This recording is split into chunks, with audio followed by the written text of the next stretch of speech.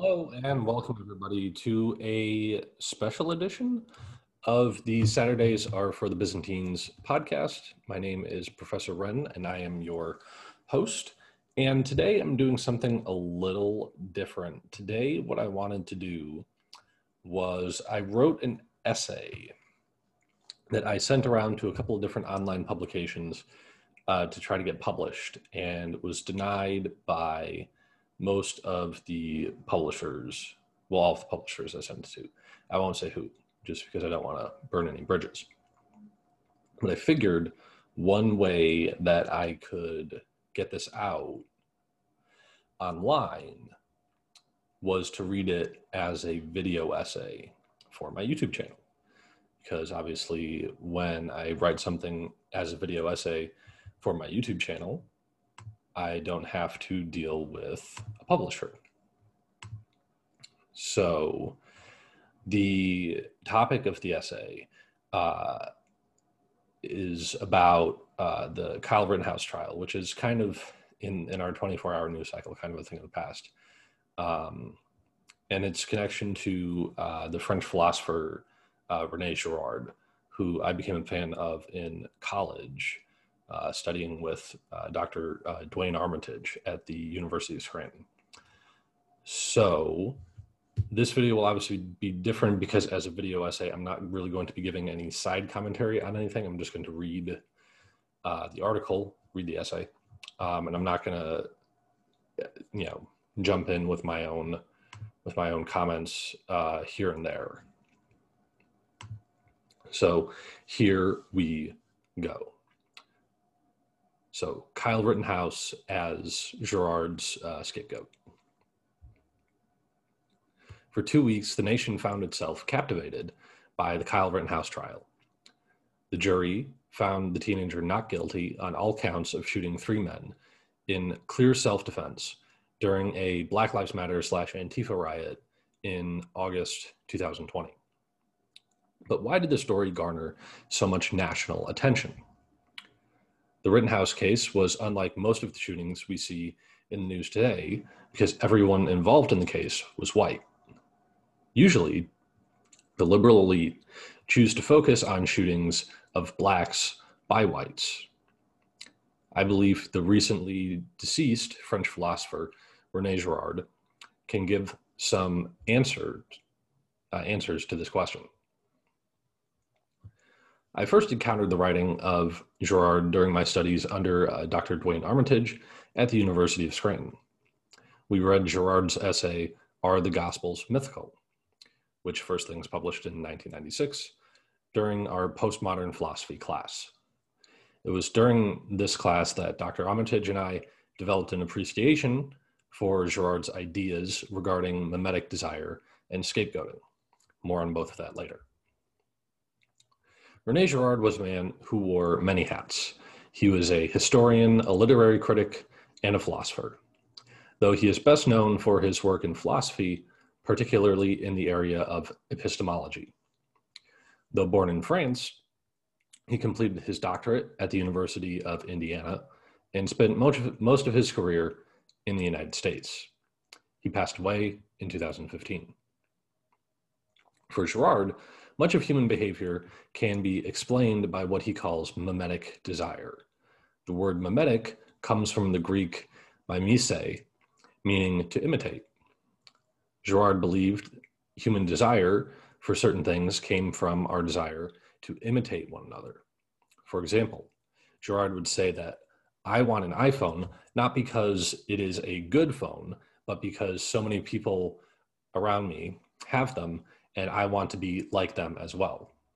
Such a desire could be traced all the way back to adolescence, with children striving to imitate their parents. Excuse me. However, such mimetic desire, Girard said, can also lead to conflict. Eventually, rivalries manifest between groups competing for goods, or rivalries emerge between groups who have different mimetic desires. Eventually, such rivalries and tensions threaten to turn violent. In order that these tensions do not break out into all-out warfare, Girard observed that people would instead find one particular person or group of people on whom to blame their problems. One need only take a look at history to find examples of this phenomenon, such as what happened with Jews or gypsies. Girard calls the victim of this rage the scapegoat, and the mob then unifies around its hatred for him. The most quintessential aspect of the Girardian scapegoat, the most quintessential example of the Girardian scapegoat is the story of the Passion of the Christ in the Gospel, scapegoated and crucified by the crowd soon after he was welcomed as king. Sooner or later, the mob offers up the scapegoat as a blood sacrifice, and everybody is happy, but only for a time. The irony in the particular case of Black Lives Matter is that their concern for victims of police brutality, whether it's founded or not, or well-founded or not, I should say, comes from the very Christianity they seek to disrupt. Though other cultures throughout history have told stories of scapegoats, Christianity became the first culture to take pity on the scapegoated victim. It is only because of the culture, Christianity, and particularly the Catholic Church, and because of Christ's death on the cross, that we feel a concern for victims of scapegoating. So why did a teenager from Wisconsin become the scapegoat of the liberal establishment in the United States? Well, the absurdly high tensions of the summer of 2020 were a perfect storm for a scapegoating situation. Certainly, Officer Derek Chauvin became a scapegoat, and the mob exacted their blood sacrifice with him. However, regarding Rittenhouse, though none of the men he shot were Black, they were considered Black Lives Matter allies, and therefore his self-defense was unacceptable.